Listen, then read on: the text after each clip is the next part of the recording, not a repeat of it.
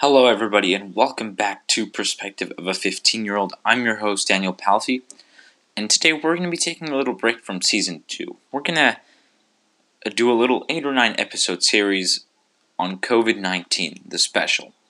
Now, it's not going to be repetitive of what you hear on the news or, on social media. It's not going to be about the effect of COVID. Actually, it's going to be about the effect of governments on COVID.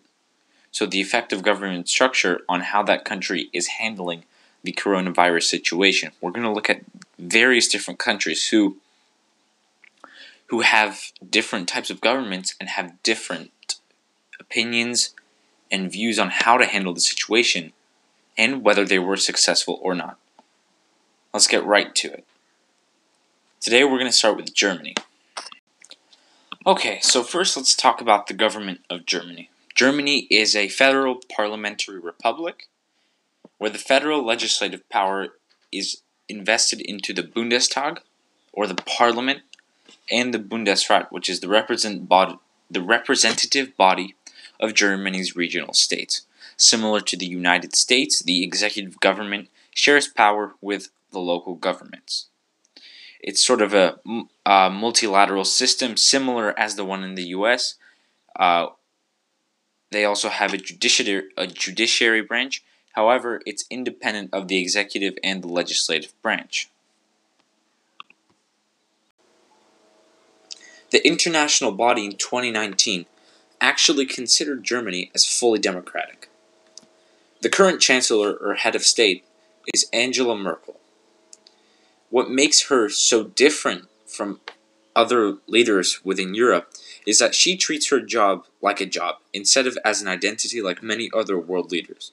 She has much more frequent discussions with her own staff, which makes them extremely loyal.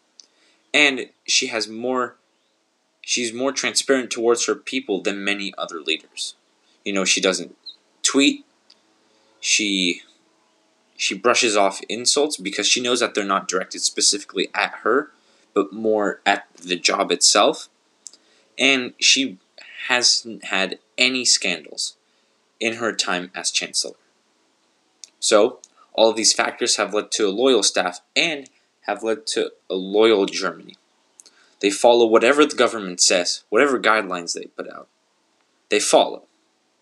And this is why it was very easy for them to deal with the COVID-19 situation. So now we're going to look at 3 to 4 reasons as to how Angela Merkel and the German government system specifically impacted the way that they dealt with the COVID-19 situation.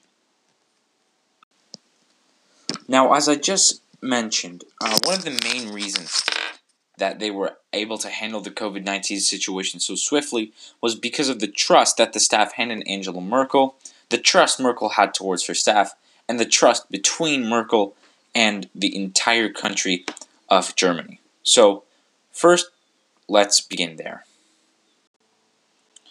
So, as I just talked about, the trust between Angela Merkel and her staff, as well as the trust between her and her people, led to Germany handling this situation very swiftly.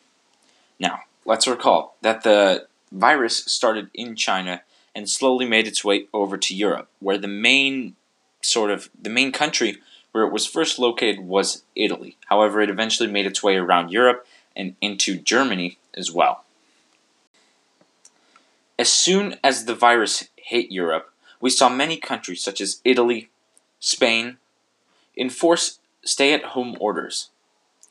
Now, with the German exception here, they did not enforce any stay-at-home orders. They only advocated for social distancing. Another difference here is that lots of the countries in Europe had to put military on the streets or arrest people if they were disobeying the stay-at-home orders or not social distancing. We saw this in the United Kingdom, Spain, and Italy. And frankly, their death rates are much, much higher than Germany's. Now, Germany, once again, never actually implemented a full stay-at-home order. They only implemented social distancing guidelines. And they didn't have to use any force, police, military to enforce these guidelines. This is because there was so much trust between the people and the German officials and so much transparency going on that the people knew how dangerous the virus was, and they were able to stay inside and treat themselves. Now, I know what some people might say. Germany does have over 100,000 infections, but they have successfully limited their death rate. Their death rate is only 1.2% compared to Italy and Spain's 12%.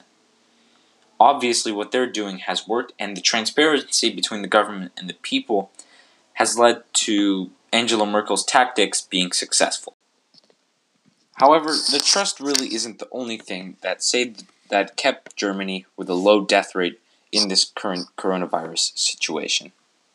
Their healthcare system is much different from anywhere in the world, where really the Germans can get any sort of healthcare they want whenever they want, but they do have to pay for it. However, there are a lot of significant medical factors that have kept the number of deaths in Germany relatively low. For example, there was lots of early and widespread testing in Germany, and there was plenty of availability for treatment. Also, there were lots of intensive care beds, lots of intensive care units ready to go. This is something that we really haven't seen in the US, in Europe, or in China. Germany was one of the countries that was prepared for this sort of pandemic. And they showed this preparedness because as soon as this coronavirus hit Germany, boom, they had lots of tests, and through these tests, they were able to identify asymptomatic people. Now, this is so important because they were able to keep these asymptomatic people from further spreading the virus, and they were able to help them treat the virus, preventing them from possibly dying. There are a couple more factors that also played into the German success in handling or keeping the death rate low. Another factor was the fact that there were not a lot of old people getting diagnosed with coronavirus in Germany. As we know, coronavirus has a much higher effect on those with autoimmune disorders or lung disorders, as well as the older population. In Germany, what we saw was a massive percent of young people getting infected, and the average age of those infected is lower in Germany than in any other country in the world. Many of the early patients in Germany caught the virus in Austrian and Italian ski resorts, and they were relatively young and brought it back to Germany. Young people usually hang out with young people, and therefore it spread in the younger community. However, younger people's immune systems are much, much stronger. And obviously, there is evidence about the coronavirus that it does heavily infect old people and extremely young children. However, it doesn't necessarily affect people that much that are between the ages of 20 to 40, which is where most of Germany's cases are. Whether this was by chance or not, this has also significantly lowered Germany's death rate. So, there you go. There are 3 reasons why Germany has had such great success in handling the coronavirus situation and continuing to keep their death rate low. They are currently testing about 260,000 people per week and were well prepared with tests as soon as the coronavirus hit Europe. Their intensive care units and beds are much greater than any other country in Europe and the United States. And their all-around healthcare system provides lots of opportunity for people to get tested. The people trust their government so much because of their transparency that they follow social distancing guidelines, which also helps limit the spread of the coronavirus into the older community.